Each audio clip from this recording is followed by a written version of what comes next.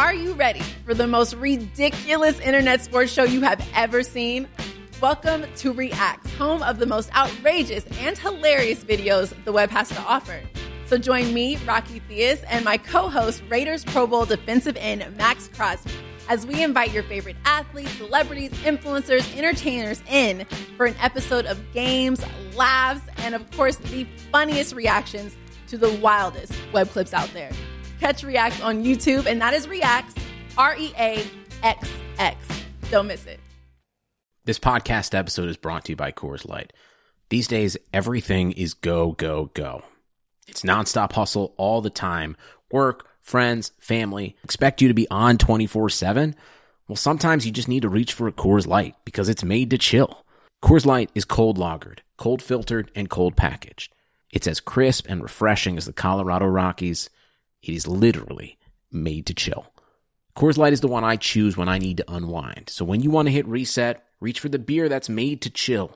Get Coors Light in the new look delivered straight to your door with Drizzly or Instacart. Celebrate responsibly. Coors Brewing Company, Golden, Colorado. Regressing to the mean since 2015, it's the Hockey PDOcast with your host, Dmitry Filipovich.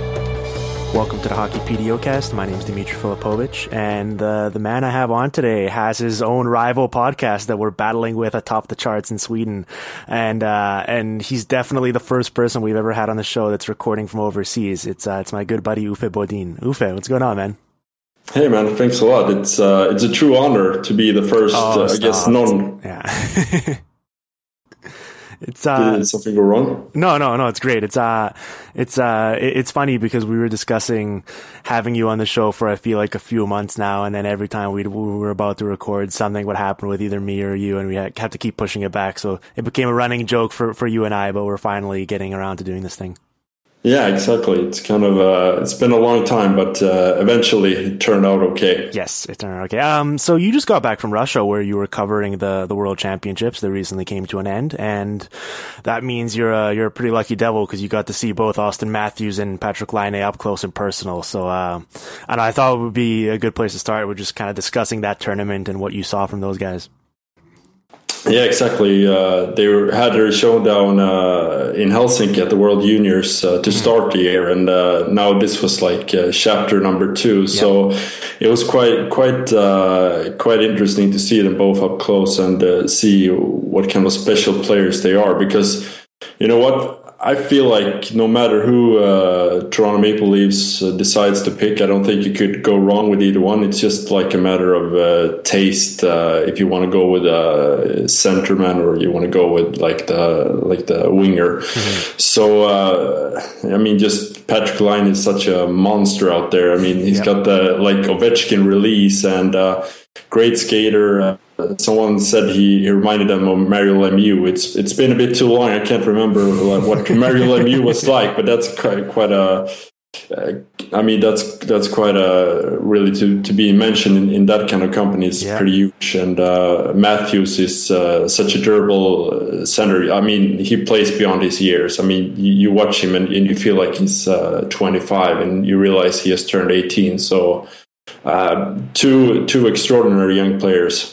Yeah, well, it's interesting because we're going to have this debate leading up to June 24th in Buffalo when Toronto finally has to decide. And I think you're right. It's going to be pretty hard for them to mess this one up because both guys are going to be great players. But it's interesting because Matthews has been this guy that we've just sort of considered the automatic number one pick for I don't even know how long. It's definitely been over a year now. I feel like even before last year's draft, people were talking about this as the Matthews draft. And sometimes it's easy to, people kind of get bored of talking about the same stuff and just taking it for granted. So when a guy like Laine bursts onto the scene this year and has an electric performance in the World Juniors and his team wins gold, and then he has a really good performance for his SM Liga team during the playoffs, and then all of a sudden he's named MVP and best forward at this World Championship tournament, it's easy for people to kind of, he's like the shiny new toy where people are getting really excited about him. Not necessarily that he shouldn't be the first overall pick, but I'm just wondering whether it's a little bit of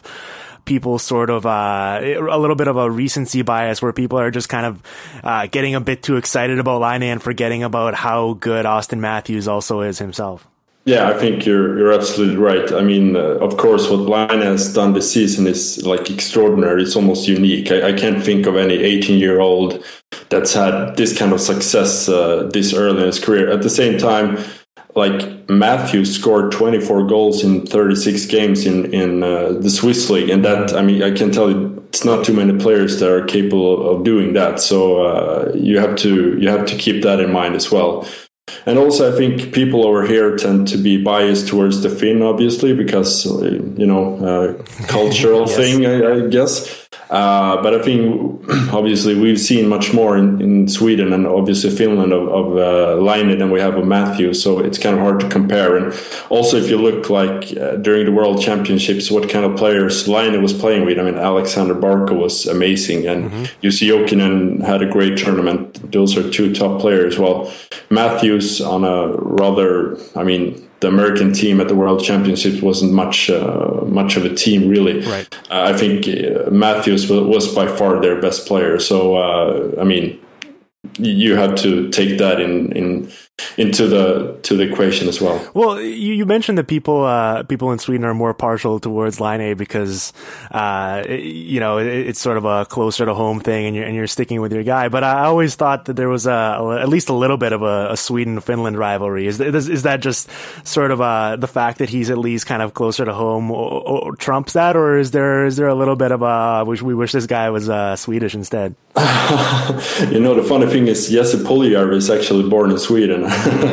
So that kind of stings a bit. But when it comes to Line, I think, people that appreciate hockey, they appreciate, talent no matter where you're from. And obviously with guys such as Line, I mean, it's easy to get impressed with what he's done this year. So I think if Team Finland would have played Sweden, I think it would have been a completely different matter. Yes. But I mean, as it stands now, I think people are just impressed with what an 18-year-old has done at the world stage. Yeah, I think it was the World Championships as a whole was, I don't know if it necessarily gets the attention it deserves over here because it's going on at the same time as the playoffs, and it's sort of on at slightly weird hours, and people aren't necessarily following it as closely as they should be. But at least in recent years, it's been a lot of fun seeing some of these top prospects kind of show what they're capable of before they're ever even really playing at the NHL level, and it is good hockey. I mean, it's a lot of the top players from over here and combining with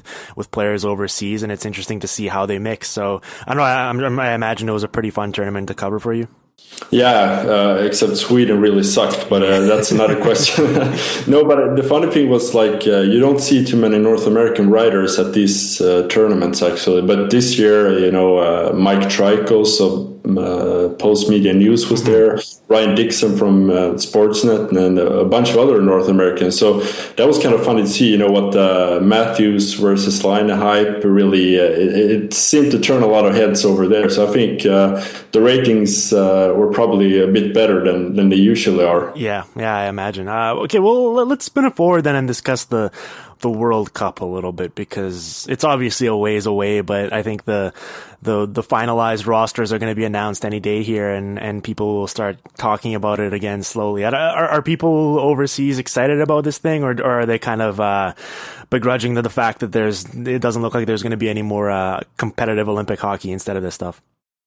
Well, we'll see about that, but I think people just in general are happy to see, like, finally get the chance to see best on best, because that's what's missing from the World Championships. Yes. You're always, I mean, the whole tournament is basically, everyone is waiting for, which Swedish NHL player would show up this time, who will say no. That's kind of half of the discussion leading up to the tournament. So, I mean, just to see, like, the best players, go head to head, I think that's just pure excitement for everyone. Yeah, and I think, right now it's easy because it's so far into the future. A few months, it's so far into the future, where people are like, we don't really care about the World Cup. It's a thing that Rogers Sportsnet, who, I might be biased, happens to be my employer, are peddling to try and get ratings and keep discussion going. But I think that as we get closer to the date, date, people are going to start getting excited, especially since around that time in September, it's been a few months without any real hockey to watch, and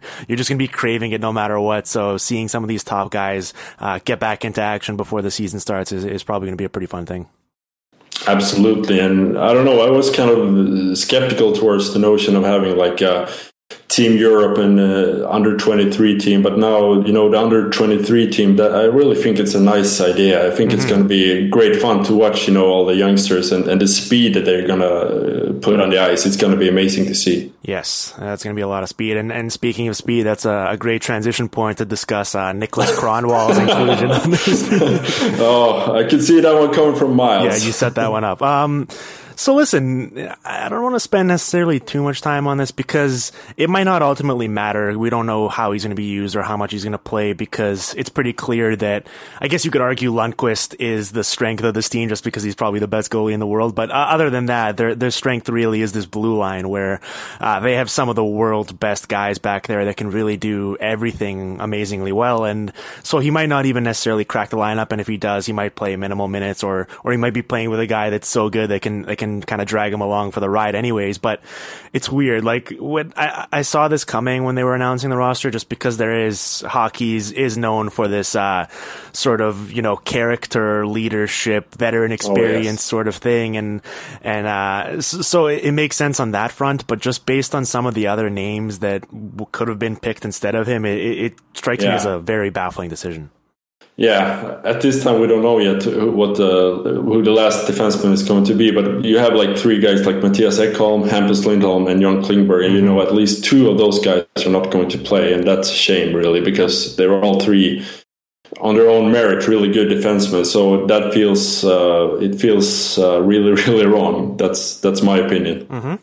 Yeah, well, the Hedman-Stralman pairing seems to be as big of a no-brainer as you can get based on how good they've looked together for the Lightning, and then you can mix and match with Karlsson and Hjalmarsson and OEL, and it's I think that it's an interesting question of whether you're going to play Klingberg or Hampus Lindholm. I think both guys have to be on this team just based on how good they've been. But yeah, you're right. Like a guy like Mattias Ekholm, it kind of sucks a little bit for him because he probably should be on this team, but he's going to be left at home watching it instead because Kronwall's being rewarded for all the work he's done in his career as opposed to with the player he actually is these days. Yeah, exactly. And I mean, it's not like, I know Team Sweden, that's exactly what they're saying. Like he's getting this position, I mean, based on like leadership qualities. And you have to question that because I think there's so many players that have done so much. I mean, of course, they're maybe not old like he is, but they've still played Stanley Cup finals. They played Olympic final and, you know, a bunch of stuff. So I don't think like leadership, I'm not sure what that means really in this, I mean, on the ice, well, I think the guys have what it takes. And I mean, just in the locker room, I don't know. Okay, it's a short tournament, but is that really that important? Well, Uffe, you know what leadership is in these cases. It's he's going to show all the other guys what not to do. He's gonna do it, and he's going to be like, "Don't do what I just did." Okay. Yeah, I guess.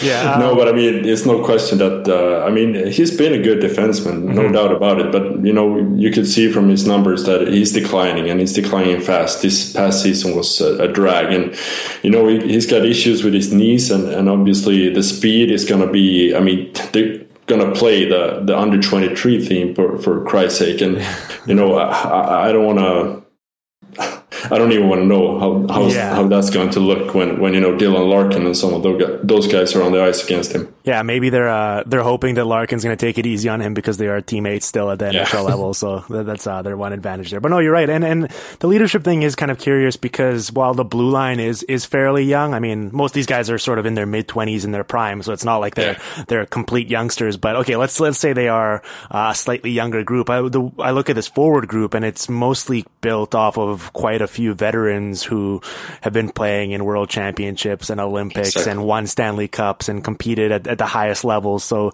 it strikes me as a bit of an odd move that you'd even kind of burn a roster spot on a guy like that. Yeah, and I mean, even if Erik Karlsson, Victor Hedman, and Oliver Ekman Larsson, even if they're like 25, they're still players that have, you know, they wear they're assistant captains on their NHL team, so obviously they must have something going for them leadership wise. So yeah, it's curious case. I agree.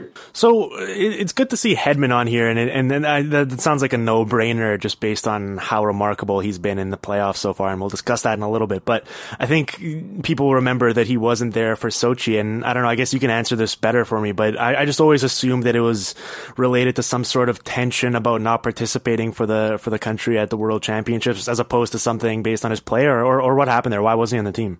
He played the World Championships in 2012 here at home in Stockholm, and things didn't turn out well. He had a rough tournament and got some criticism that maybe wasn't really fair from the coach, and I guess it stemmed a bit from that. But also you had that one leadership player in Henrik Tallinder that the coach really wanted to bring along. I don't know if he was going to be a cheerleader or something, but for some reason they picked him instead of Hedman, and that was like something we all scratch our head about.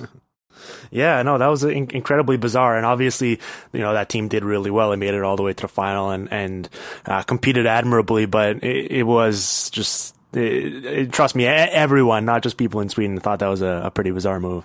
Yeah, and he put Ulrik Larsson was pretty much benched the whole tournament, yep. So that was another thing that people were kind of mad about. Okay, so I'm going to throw a handful of names at you here, and you tell me which guys you like for this team up front. So based on guys that haven't been announced for the team yet, we've got Carl Hagelin, Patrick Hornqvist, Gus Nyquist, I don't know, you can go Marcus Johansson, Michael Backlund, Victor Rask, Mika Zibanejad, or maybe some guys I haven't even mentioned yet that haven't been necessarily announced to the team yet, which, I think there's like 3 or 4 spots they can fill left with those guys. Which ones are you bringing if you're making the team?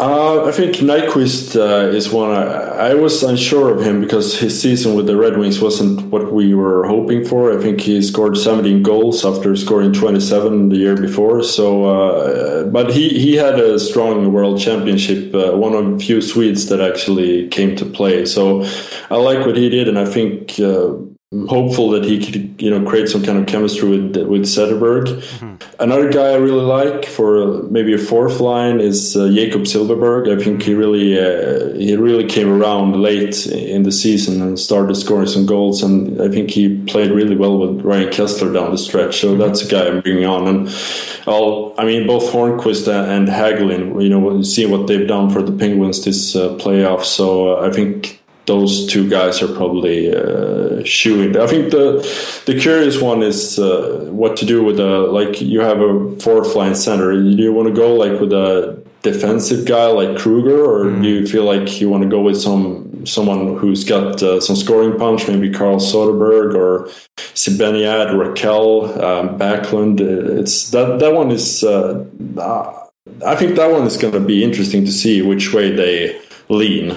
Yeah, it's always interesting in these short tournaments because I feel like, sometimes they can really overthink it with trying to build a hockey team from top to bottom and going, okay, these are our fourth line guys. But I think that when you have as much talent as you do to choose from for a team like this, I think you really just got to take all the best guys you can and just hope that things fall into place and it works out, because you never know what situation you're going to be in, right? Like it would be great to have a guy like Marcus Kruger, for example, if you're defending a lead all game, but let's say you need to score some goals and you're down early. All of a sudden, you'd love to have a guy like maybe like a Carl Soderberg, as you mentioned, who can help generate more offense. So you never know what situation you're going to be in, and you just I always go is just take the most talented guys you can and just hope it all works out.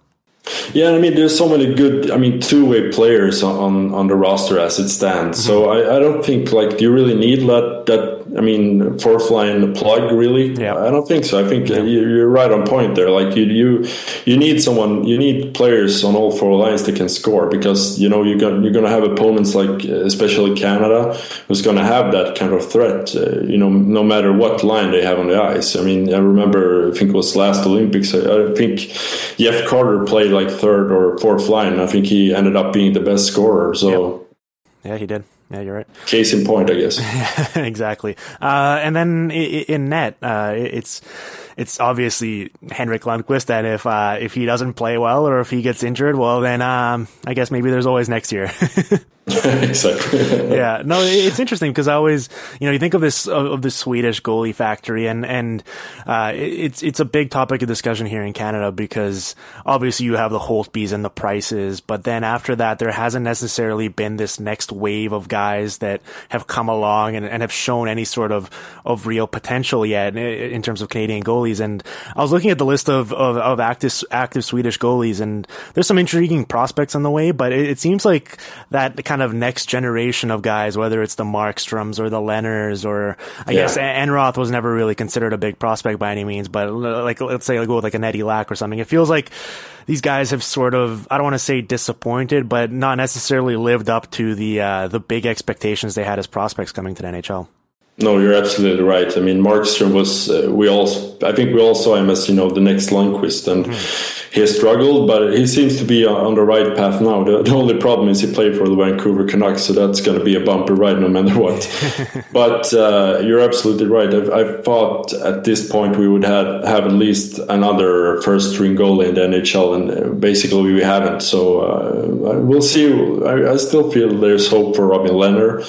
Although all these injuries might, hamper him. And Eddie Lack, I don't know, he had a rough season with the Hurricanes. So I guess a guy like Linus Ullmark, who played quite a few games with the Buffalo Sabres, I'd say actually right now he seems like the most promising guy to me that has that potential to be a number one in the NHL. But other than that, I guess you can say that a lot of prospects really have been a disappointment.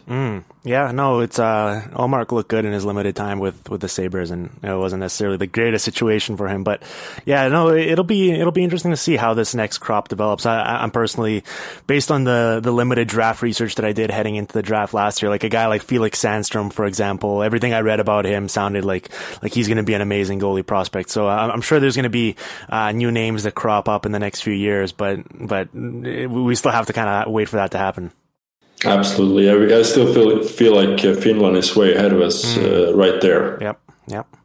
Now they are. Okay, so we were discussing Hedman a bit earlier, and I feel like, we'd be remiss if we didn't spend at least a few minutes here just discussing about how remarkable he's been in this postseason. I mean, it's not a surprise by any means, just because he was amazing during last year's postseason, and of course, he's been a very consistent regular season producer, but it seems like, especially early on in the playoffs with Stralman being out with injury, he really, they gave him a workload that we've never really seen him play before, where he was playing nearly 30 minutes a night, and he was just handling it so admirably well that, I don't know, I'm sure you've been kind of watching from afar, just marveling at how amazing he's been.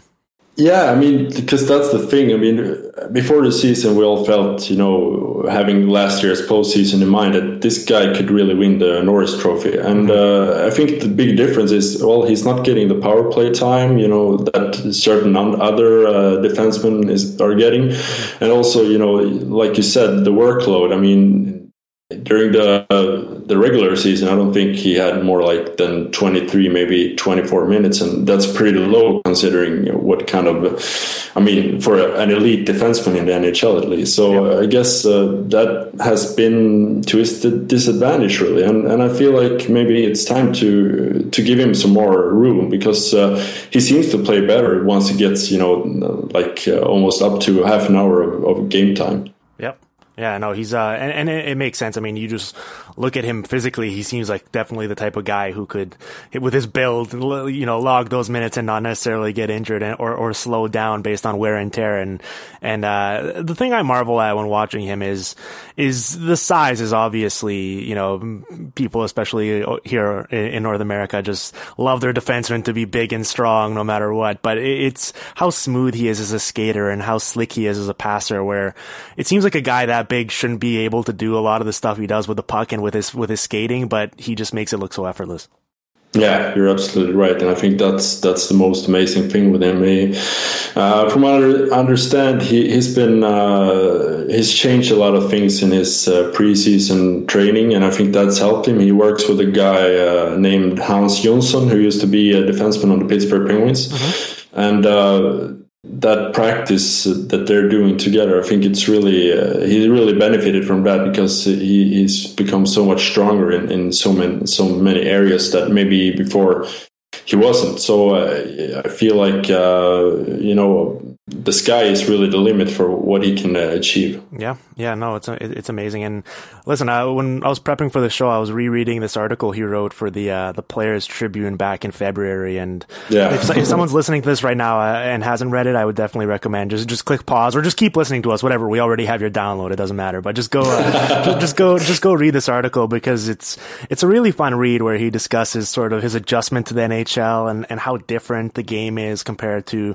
the one overseas, and sort of I love the part where he talks about the small town he came from, and of course it's been known as such a hockey factory producing all these legendary players, but the population itself is so small, and just how they've been able to continue churning out these guys. So I don't know, I'm sure you read that article yourself. Yeah, it was really funny, actually. So he was a funny guy. So it got me thinking, because let's pull back the curtain a little bit here. It's early in the AM for me. I'm here sipping my coffee, and you're about to have dinner soon, I imagine, if you haven't already. Yeah. The time difference is huge. So what's it like trying to keep up with the NHL game over there? Because I think it's for someone like myself, it's pretty easy to kind of just take for granted, because at night there's nothing else really going on. Of course I'm going to put on the game and watch it and follow along online, but it must be weird when it's on at such crazy hours in the middle of the night and so early in the morning. I guess all the recent technology makes it a lot easier, but I don't know, what's it like being a fan of the NHL overseas? Oh, it's a struggle, I'll tell you. No, but you have to be really dedicated to be able to, follow as closely as some people do. I mean, staying up in the middle of the night. I mean, I work with this, and I don't get to see as many games as I would like to, not even close. So I guess, the early weekend games, that's kind of our hockey night in Canada or hockey night in Sweden, like getting a chance to watch some of those East Coast games, maybe 6, 7 p.m. in the evening. That's gold for us, because that's like the closest thing we get. Personally, I try to catch some games here and there. I try to catch, watch maybe during the morning when I get up. They have a lot of reruns, and obviously, as you said, like with the technology today, you can just basically watch any game over and over again, so it makes it much easier. I mean, when I grew up in the middle of the 90s, you had to wait like 2 days to even get the results, because like before internet, it was like a newspaper, and they had like the results from 2 days ago. So like all the trades and the results and stuff like that, you had to wait a few days for. So I mean, technology has really given us an advantage in this day and age. So it's completely different, but it's still the time difference is a problem. No, that's true. Yeah, well, I think the devotion point is a good one, because I think that a lot of the fans overseas that I interact with on Twitter, for example, are you can tell right away they're like the most devoted 1% of the entire population, right? Where they're staying up they're following the games live as they're happening, and pretty much anytime I tweet anything, they're instantly like the first ones to reply and pull up stats, and if I ever say something about a Swedish player, it's all of a sudden being retweeted by hundreds of people. So it's pretty cool. It's great that with something like Twitter, we can sort of interact and bridge that gap, whereas we never would have necessarily, we certainly would not have been doing this podcast, but we never would have even been kind of trading thoughts and growing as hockey minds before. So I think that's the kind of the coolest part of it all. Yeah, absolutely. I mean, we learn so much more about the sport, especially, with the work that you guys like you do. It's amazing. I mean, a few years ago, I thought it was a pretty sharp hockey mind. I mean, I've been playing and I've been working in this industry for quite a while, but this new, the new analytics and stuff like that, it's really opened my eyes. And today I can, thanks to guys like you, Dimitri, actually, I can say that I watch the sport in a completely other fashion than I would otherwise. So yeah, it's been amazing. Well, so I did want to ask you that. We'll discuss your podcast in a second, and you had me on a few months ago, and we discussed this there. But just to repeat it for the people that didn't necessarily listen, what's the Has the analytics movement reached like the Swedish Hockey League, for example? Are there teams that are using this stuff to help with their personnel decisions and how they're approaching all their moves, or is it still a big work in progress? Well, I can't speak for like every team in the league, but I know quite a few of them actually have hired analytics people to help them out, and like Frölunda, the team that won, a friend of mine is actually working there and doing really good work for them. So kudos to him and kudos to them for being open-minded about this. I know, I mean, you and many other of your peers, you have met like the people that don't believe in this, and they can be pretty persistent. But it's the same thing here. Some people don't want to understand this. They want to do things like they've always done things. So it's always like resistance. But some teams really have taken this to heart, and I think they're getting rewarded for it as well. Yeah, that's pretty cool. It's great to see. I know exactly who you're talking about with the Frölunda hire. So it's exciting times, man. And what else is going on with Swedish hockey these days? Are people over Modo being relegated yet? Has anyone checked on Peter Forsberg recently? I don't think anyone dares to call him. He had such a outburst there when they got relegated. So I guess it's tough on him, and it's tough on the whole city up there, because like these guys, they live and breathe hockey up there. So I feel really bad for them. At the same time, the team's been kind of mishandled of late, and I guess this is what happens when you don't go about your business the right way. So, I mean, it's a lesson to be learned, and hopefully they can, just Control Alt Delete it and start all over again. Yeah. Well, Forsberg sure just showing up to the game wearing that. And you see that video where he put on the wig and a little bit of makeup and surprised the Peer Link team. He should have just gone undercover with that one. Exactly. Amazing. All right, man. Uffe, it's been a lot of fun. This is the part of the show where I'm going to let you plug some stuff. I know that you have a podcast that everyone should be listening to, and you do some written work yourself, and you're a great follow on Twitter. So where can people check you out, and what should they look forward to from you? Well, I mostly write in Swedish. I just want everyone to be aware of that. But Google Translate is always great because no, but I'm editor-in-chief of a Swedish website called hockeysverige.se. Well, it's hard to pronounce that in English, but basically means Hockey Sweden. So there you have it. And you can find me on Twitter at Uffe Bodin. And I do some stuff sometimes for the Hockey News and other outlets. So, you can find me pretty much anywhere. Yep. And hopefully we'll be able to do an in-person podcast or something like that in Buffalo for the draft. That would be neat. It's going to be so fun going over there and meet all the great hockey minds. Yeah, man, it'll be a lot of fun. So I'm looking forward to that. And I highly recommend everyone listening check out all your work. And we'll chat soon, okay? Thanks. The Hockey PDOcast with Dimitri Filipovic. Follow on Twitter at Dim Filipovic and on SoundCloud at soundcloud.com/hockeypdocast.